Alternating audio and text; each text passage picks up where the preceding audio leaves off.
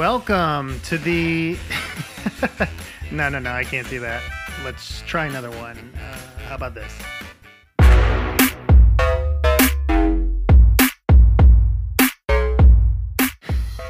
No, that won't work either. Let's try this.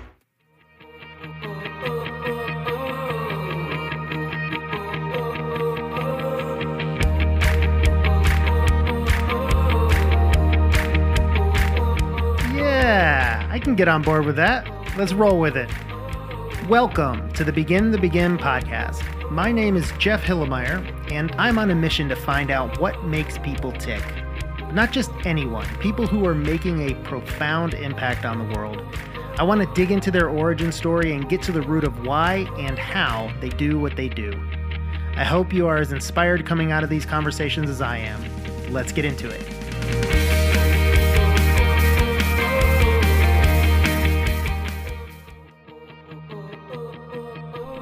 David Cummings is one of Atlanta's great entrepreneurs.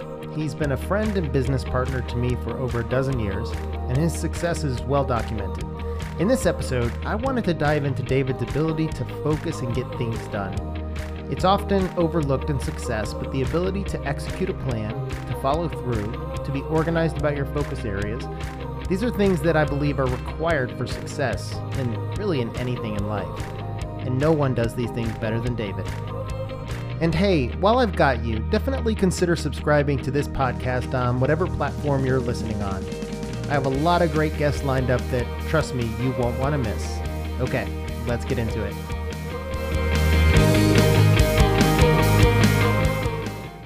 Well, I am joined today by my good friend and, in some cases, business partner, David Cummings. David, tell everybody who you are and what you do. Well, thanks, Jeff, for having me. I'm really excited to be here. I am your prototypical entrepreneur, always looking for new ideas, new adventures. I've had the opportunity to start a bunch of companies over the past 20 years. Most have failed, but a couple have succeeded in extraordinary ways. And so that's part of the fun of entrepreneurship. It just takes one win, and then you can go off and do a whole bunch of other fun things. So in Atlanta, I have the Atlanta Tech Village, one of the largest tech entrepreneurship centers in the country. And so we work hard to help entrepreneurs increase their chance of success. And to date, the startups in the building and graduates of the building have raised over $1 billion of equity and created over 7,000 jobs in the region. Amazing. And I was fortunate to be a resident of the Tech Village in the early days of Dragon Army, and I know the power of it. In fact, so much so that, you and I have been talking about this idea of creating something similar for the nonprofit leaders in the world. So I'm a huge fan of the Atlanta Tech Village. Yeah, and obviously in this time of COVID, it's crazy because the main power of the Tech Village is really the community and the serendipitous interactions, and it really helps me appreciate just what we had now that we haven't been able to have it for a number of months. And so I'm excited and eager to get back to some level of human interaction so we can resume some of those things that we had going so well at the Tech Village. Yeah, no doubt. So what I wanted to chat with you about today is, ever since I've known you, I have thought of you as someone who was very disciplined and focused on what you were doing and focused on execution. One of the things that, my kids like to share their $1 million ideas with me all the time. And while I work hard to, hear them and not crush their dreams, of course, but at the same time, I try to impress upon them that I believe there's no such thing as $1 million idea. There's execution that brings forth success, but like the idea that, I have an idea and I'm going to make $1 million. I mean, as well as anyone, that's not how it works. You need to have a follow through and a discipline and having invested in lots of different companies. I'm just curious, like, that has to be one of your sort of rallying cries is the ability to actually execute, right? So in the early days, middle school and high school, and college, I had the luxury of just trying lots of things. So I tried a classified ads service. I tried sports card collectibles trading. I tried building websites, building shareware software. I tried a food delivery service. I tried a laundry pickup and delivery service. I tried rating your professor website. So I felt like in my middle school to college days, I had the opportunity to try a number of things. And from trying those different ideas in hindsight, it helped me really appreciate that the chance of those being successful was pretty slim because I wasn't really committed to following through to success, whatever that meant. And it was like, oh, I'll try this. And if it's great and exciting, I'll keep doing it. And if it fizzles out, then no big deal. So I didn't really have a level of commitment to it. And in hindsight, there really wasn't much success from it.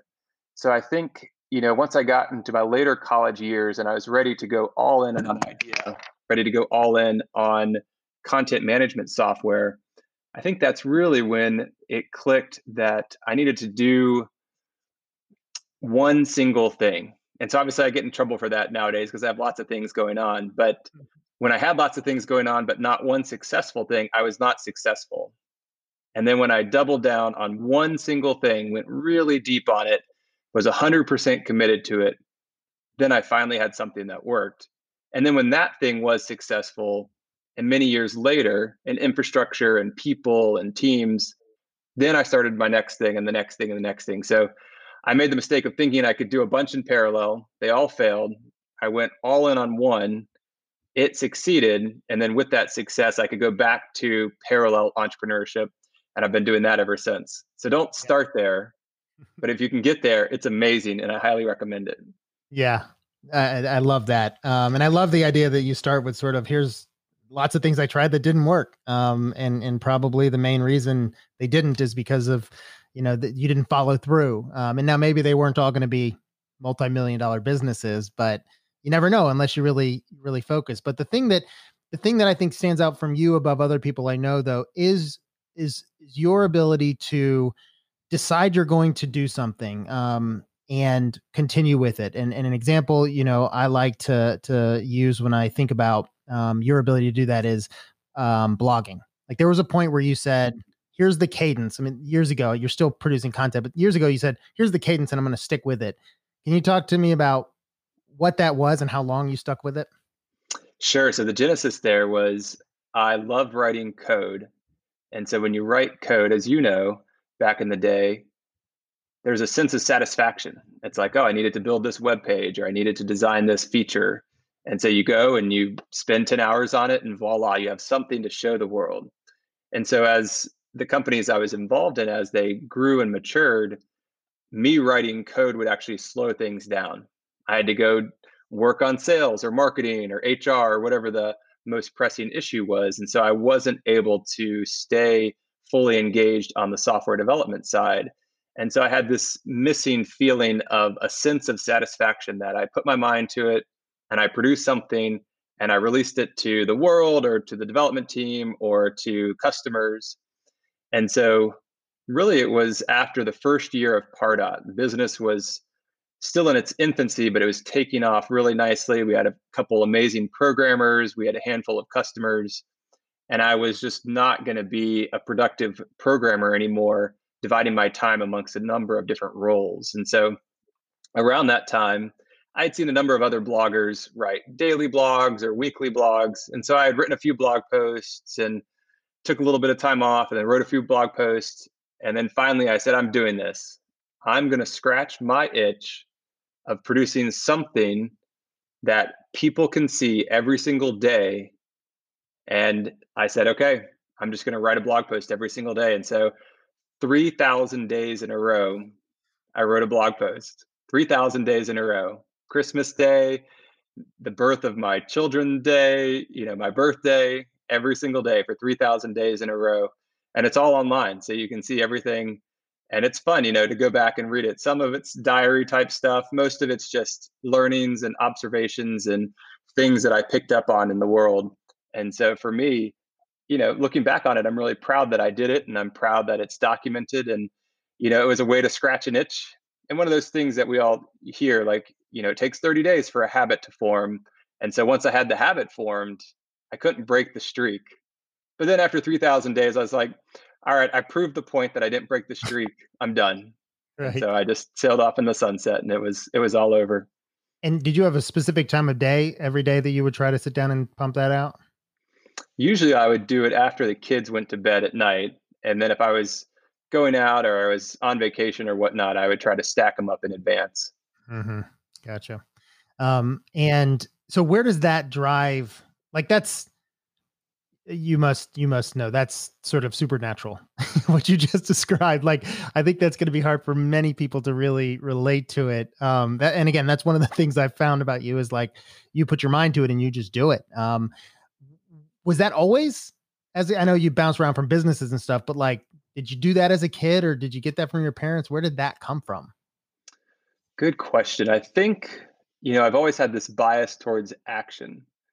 The thing that I'm good at is seeing an idea, making a decision quickly, running with it, and then I don't get attached to it such that I need to see it through to fruition. And so I know that sounds kind of weird.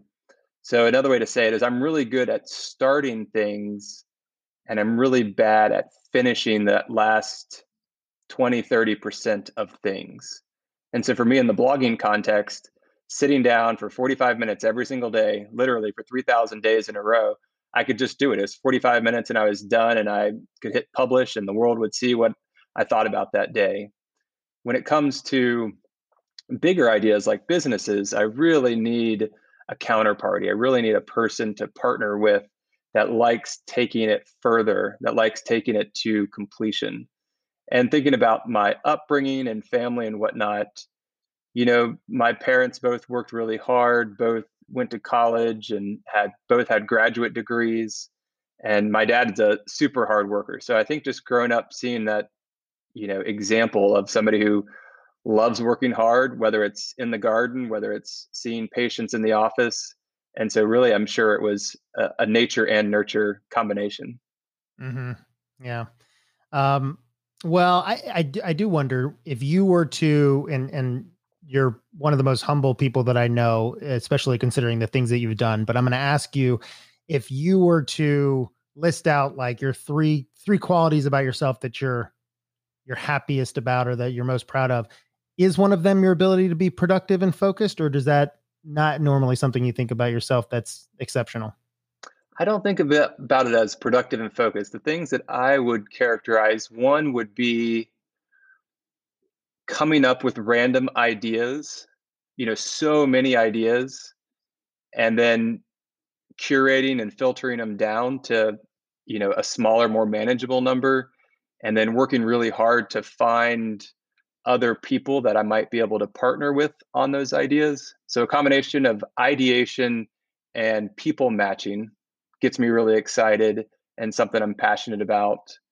And related to that, another area that gets me really excited is believing that I can see around corners a little bit, especially when it comes to trends or where the world's headed or what should exist in the world that doesn't already exist in the world. So, this belief that I can have a pretty good gut check that, yeah, 5 years from now, this thing should be in existence and it should be commonplace. So that gets me excited. A little bit trends and futurism type thinking. And then I would say just a level of, I would call it business fearlessness. So in the real world, I'm very risk averse. But on the business side, I love taking risks. So I don't know what that is. If I had to summarize it from a trying to be rational and, you know, trying to think about it from sort of a first principles perspective, I would characterize it as in the business world, whether it's starting a new company or taking a risk, what's the worst that could happen? The vast majority of decisions out there and ideas out there are reversible. If you do it and it doesn't work, you just stop doing it. Rarely is there an idea that's like, if I go down that path, there's no going back.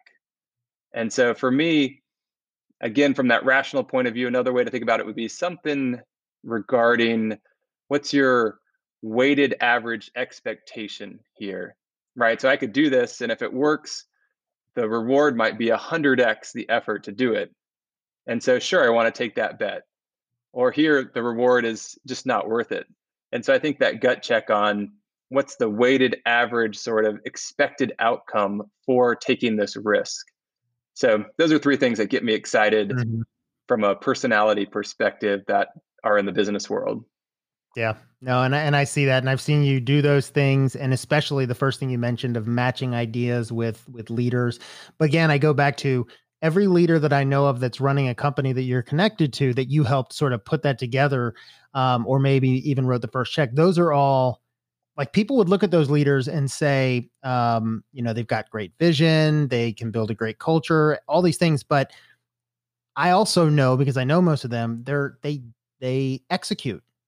One of them, I remember talking early on, and they showed me the email they send to their company every Sunday night, and it was Mm-hmm. this long, thorough, and it was like you said, if it's Christmas, I'm doing it on Christmas. Like this is what I do.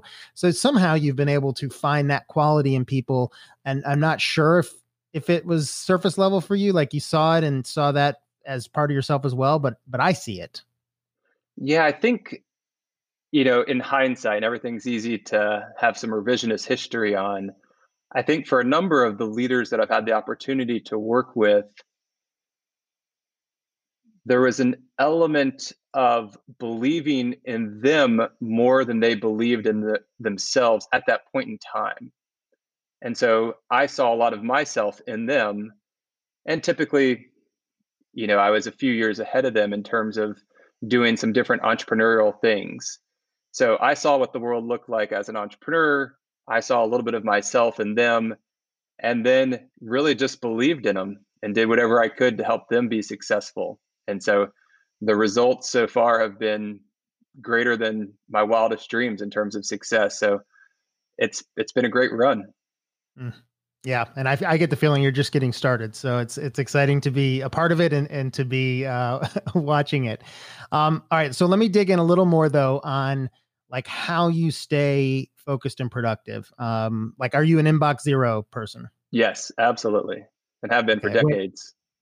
or first thing in the morning. When do you do that? I have a process very similar to the getting things done. And I'm a big fan of the snooze button in Gmail. You can get aftermarket add ons to do it in other email programs, but I'm a huge fan of, all right, I'm going to send this email to the person and I'm going to hit snooze. Or I read this email and I don't need to deal with it during the weekdays. I'm going to snooze it until Saturday and deal with sort of administrivia type stuff on the weekend.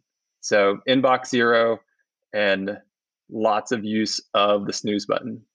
Yeah, me too. I love it. One of the things that I do as well with my calendar is I color code my calendar based on the different type of activities, and maybe there's four, I think, and four different categories. But it allows me to see the week at a glance and see, oh, I'm spending way too much time over this month or this week in this one area. I need to make sure that I'm focused in different places. Do you do anything interesting with your calendar? I do. I love the color coding. I specifically do it on any recurring events. So maybe it's one on ones with my direct reports, maybe it's the weekly Rotary meeting. And so color coding anything that's recurring. And in my mind, recurring means important, but it fits a different bucket. It's sort of like being on cruise control for those elements of the week. And then the ones that aren't color coded that way, it's more of something that's one off, whether it's a brainstorming session or a call with an entrepreneur. And so color coding recurring versus non-recurring has been really beneficial to me. What would you guess percentage of your time each week is recurring? Is it like 10 hours of recurring each week? Six hours a week of recurring. Okay. And then maybe another 6 to 10 hours a week of things on the calendar. And then the vast majority of the week is wide open, week in and week out. Do you purposefully have openings in your calendar? Oh yeah, Yeah. absolutely. Yeah. And if things get busy, I'll go into the calendar and I'll block off certain times of the day and times of the week in advance. Like say we're doing a deal. So, we were very fortunate. We were able to sell one of the companies a couple weeks ago and it was an amazing outcome. And so the period leading up to that, there were quite a number of phone calls and emails and activities going on. And so by having that relatively empty calendar, I had a tremendous amount of flexibility as we worked through some of the different parts of the sale of the business. What about to-do lists or task managers or anything like that? I do the Notes app on my iPhone, and that's it. So Keep how it do really you simple. what is your do you have one note that's your like to-dos with check marks, or is each note a an actionable thing? How do you do it? Each note is an actionable thing. The notes that are on my iPhone are more my casual to do items.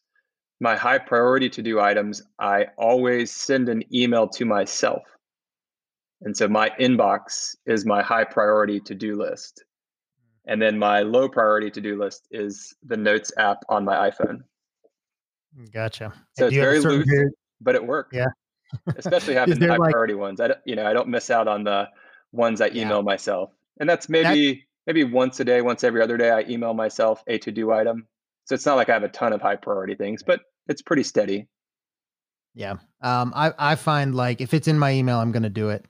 And Exactly. so one of the things that was tougher for me using Slack, because all my companies use Slack, and Same here. um, it's great, but I've had to tell some of the people I work more closely with, like, look, when you need me to like definitely review a document or whatever, like it needs to go to email because that's how I'm Exactly. 100% going to see it. Like I never miss it. I've had that exact same conversation many times. Yeah. Yeah. Slack's great. I mean, the amount of emails I get has probably dropped by 90% It has. once It's been I have dramatic. Slack, but it does have that loophole. Okay, so you're using notes.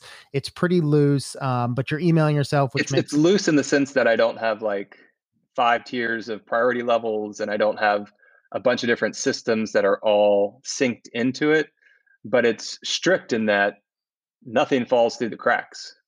mhm, So I feel like it's an efficient system, but it has enough flexibility that I don't feel like it inhibits the way I like to work. I don't feel like it has much friction or overhead.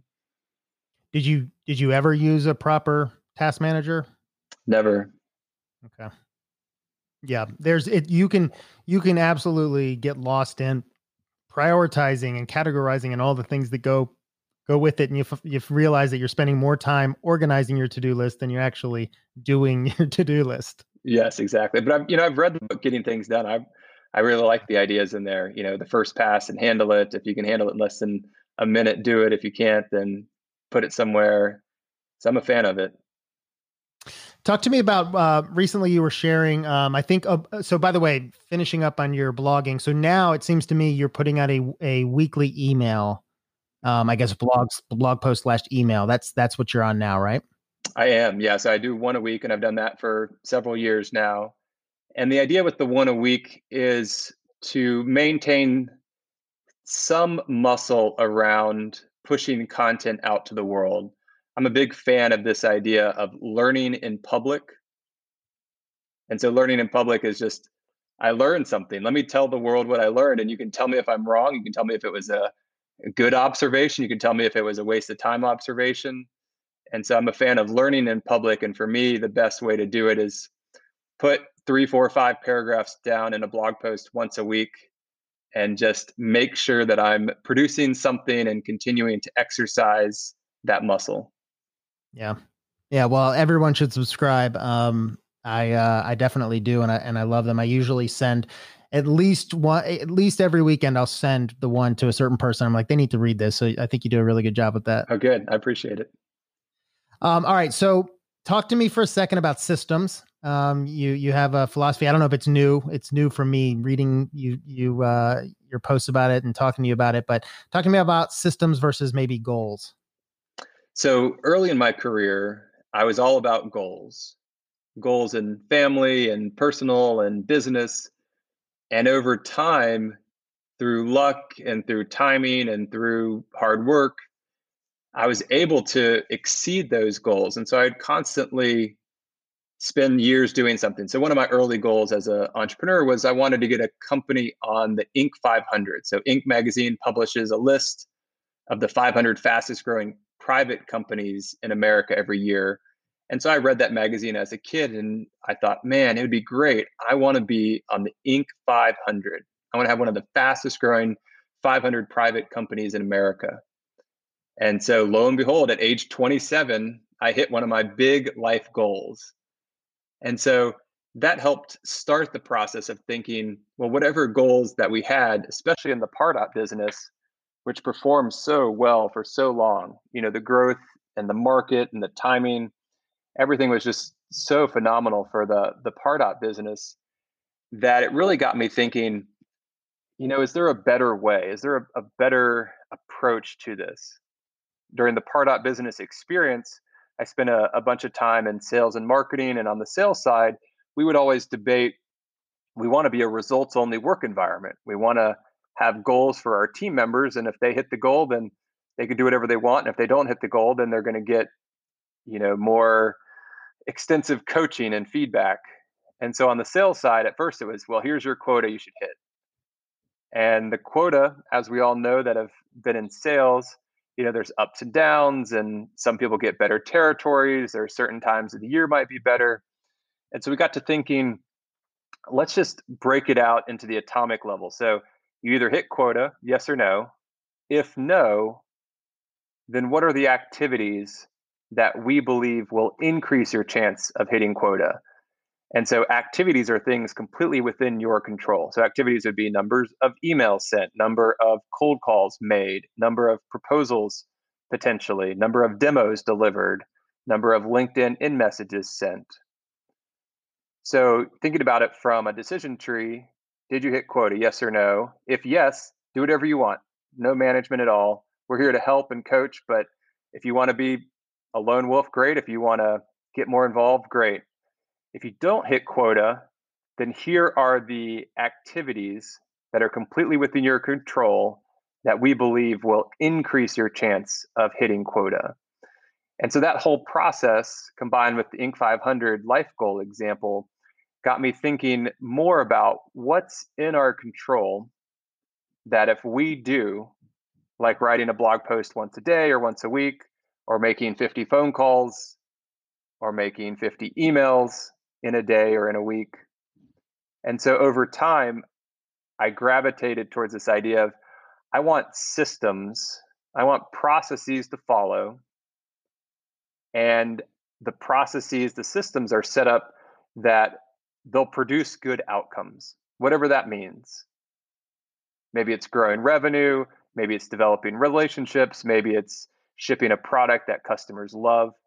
And so over time, my thinking evolved, especially as I hit different goals, whether it was Inc. 500 or personal financial goals or success of business goals. This idea of having systems, not goals, has really resonated with me. And so now, as an example, one of my systems is to write a blog post once a week. And that's an activity that's completely within my control.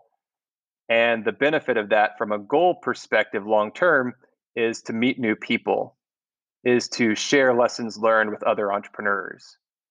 And so for me, this idea of systems, not goals, with the most important point being within the system, it has to be things you can control. I can control number of cold calls I make. I can control number of emails I send. I can control number of blog posts I publish. And those systems should lead to whatever the goals you would normally have would be. But whereas a goal, you might say, I want to sell $1 million this quarter. Well, some of that's in your control, but hitting it for sure is not in your control. What things within that desired outcome are in your control, and make those your system. And then whatever happens, happens in terms of the outcomes. Are you taking that philosophy and applying it also to your personal life? I am. Yeah. And I did this before, and I published some blog posts on it.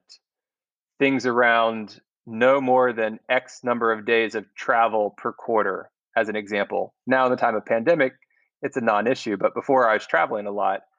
And so I wanted to make sure that I was at home. I wanted to make sure that I was at the dinner table with my kids at least 5 nights a week. And again, during the pandemic, it's not hard at all. But pre-pandemic, that was a strict thing within my control. And so people would say, hey, let's go on this trip, or hey, let's go to this dinner. And if I was already booked to be not having dinner with my family 2 nights that week, then I would just say, no, look, my system is I can only miss 2 nights a week and I'm already booked. And so I just had to say no. And that system made it really easy. Here's what I'm going to do with my spouse. Here's what I'm going to do with my family. Here's what I'm going to do with my business. And again, they were all within my control.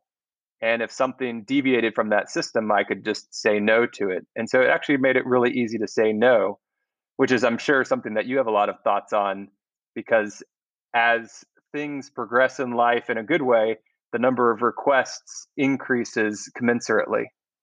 Hmm. No doubt about it. And the more you're responsible for companies, for things, for your kids, the more you realize that you've got to focus more on the important things. So I love that. I love how you think about it, like with family, and putting those systems in place to really to protect the important things in your life. Exactly. And so the systems, the processes, some people, think it's pretty rigid, right? I've been accused of being a quote startup robot many times. And I think the thing that people miss when they think startup robot is that by having that system, by having that process, it actually sets me free. I don't have to think. And so for me, it just makes life so much easier. Here's what I'm going to do. Here are the systems I'm going to follow. Here are the outcomes I hope for. And I'm going to do my best. But most things in life I can't control. And so I'm going to double down on the things I can control. Yeah, I love it. Okay, so my last round of questions is around books. One of the things that I'll be forever grateful for you is either introducing to me or at least impressing upon me Patrick Lencioni. I Yes, love his books, right? he's great. Fantastic. So and now I'm a student of his books. I love them. So I love talking about sort of what or learning what you're reading now. So what are you reading now? So I'm a huge fan of snacking on books. Snacking on books means anytime anybody recommends a book, whether it's a conversation like this, or an email, or website, or podcast, or a friend, or anything, I'll go look on Amazon. If the book has, at least 200 reviews and at least 4.5 stars, I'll just buy it. No questions asked. So I have hundreds of books on my Kindle. I have the physical Kindle reader, not my iPhone. And so I keep the physical Kindle reader next to my bed and I keep the iPhone at the other end of the house. So iPhone never in the bedroom. And so on my Kindle, I have tons and tons and tons of books. And the snacking side is typically 3 to 6 different books that I'm in the process of reading, and it's always rotating. And so when I go for my 45 minutes of reading every night, I'll pick whatever one is of interest to me at that specific moment in time. And so some of the ones that I'm snacking on right now, one is A Gentleman in Moscow, just a fun story about this guy who lives in a hotel in Moscow during changing times, and he literally can't leave a hotel. And he lives there for 50 years. And it's just a great story. Right now, I'm reading a book called The Perfect Store. And so it's from the year 2000 or 1999, and it's all about eBay and the founding story and the characters and how things, had high highs and low lows. And it's just fascinating. And it's called The Perfect Store. For the entrepreneur recommendation, if I was to recommend one book to entrepreneurs, it would have to be Shoe Dog by Phil Knight. I think Mhm. that book, better than any other just entrepreneurial storytelling, it just captures the highs and lows. And these famous, successful businesses like Nike didn't start out that way, didn't even start out wanting to be that way. And I think it just really captures how the entrepreneurial journey really is unknown. And in hindsight, it looks like, oh, he or she was just a mastermind and just had amazing foresight in the world. And the reality is, it's not that way at all. Every successful entrepreneur I know did not set out saying, I'm going to take over the world. Every successful entrepreneur I know, every single one on the product side, the product that they ultimately achieve success with is not the product that they started with. Every single one pivots. Hand and Hill pivoted, Pardot pivoted, SalesLoft pivoted. Every single one pivots from their first business idea. And so I think Shoe Dog just captures it the best of any of the stories that I've read of the entrepreneurial journey. I couldn't agree more. I love that book. And I'm not even sure he wrote it to have people say what you just said about it. I didn't get that sense when I read it. It was just such an entrepreneurship story. Have you read, I'll give you one to maybe snack on if you haven't read it, Bob Iger's book, The Ride of a Lifetime? Yes, I read it cover to cover. Oh, so good. Amazing. Such great stories in there. And again, the same idea. Like he didn't set out to be the CEO of Walt Disney for decades, right? But he did a little of this and he got his foot in the door there and he moved from New York to LA and did a little this and then at the end made a huge bet on buying Marvel and a huge bet on Hmm. Star Wars and a huge bet on streaming. And now he's going to go down in history as one of the greatest CEOs of all time. Unbelievable. Unbelievable. The Disney we know today, you think about the things that he like Pixar, like all that stuff wouldn't, it would be such a different company. So yeah, that's a great one. All right. Last question. Do you have a favorite book of all time? I do not, but I love No. snacking on books. Okay. Well then since you don't have one, what, you don't use that service. What's the service where you can get like the 15-minute recaps of the books? I know what you're talking about, Um, like the what's it it's an called? app or something. Yeah, I've Yeah. seen the ads for it. Okay. Not that you want the full book in case you want to go deeper and jump around. I like the full book because if it's worth reading, I want to marinate on what's being said while I'm reading it. I don't want the Cliff's Notes equivalent of it. I want to get deep in it and I want to just soak up whatever it is to be said. And because of that, I'm more interested in stories about entrepreneurs and I love biographies and autobiographies.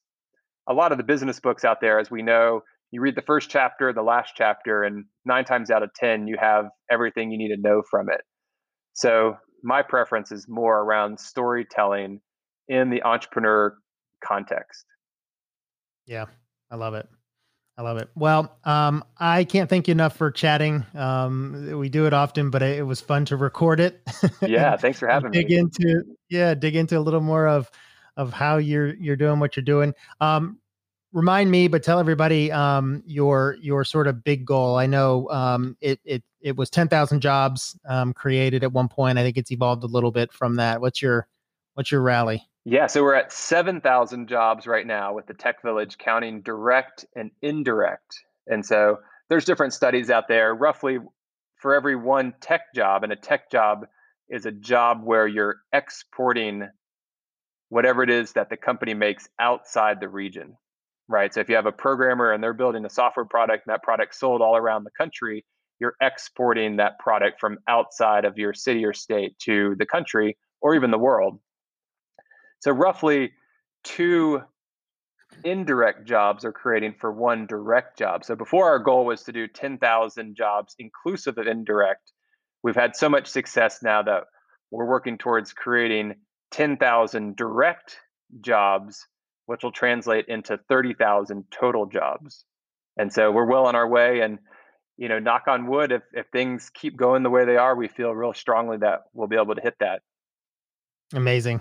Amazing. Well, that's a goal worth pursuing. So we'll see how we can help. But thanks again for chatting, David. I really appreciate it. Yeah, thanks for having me.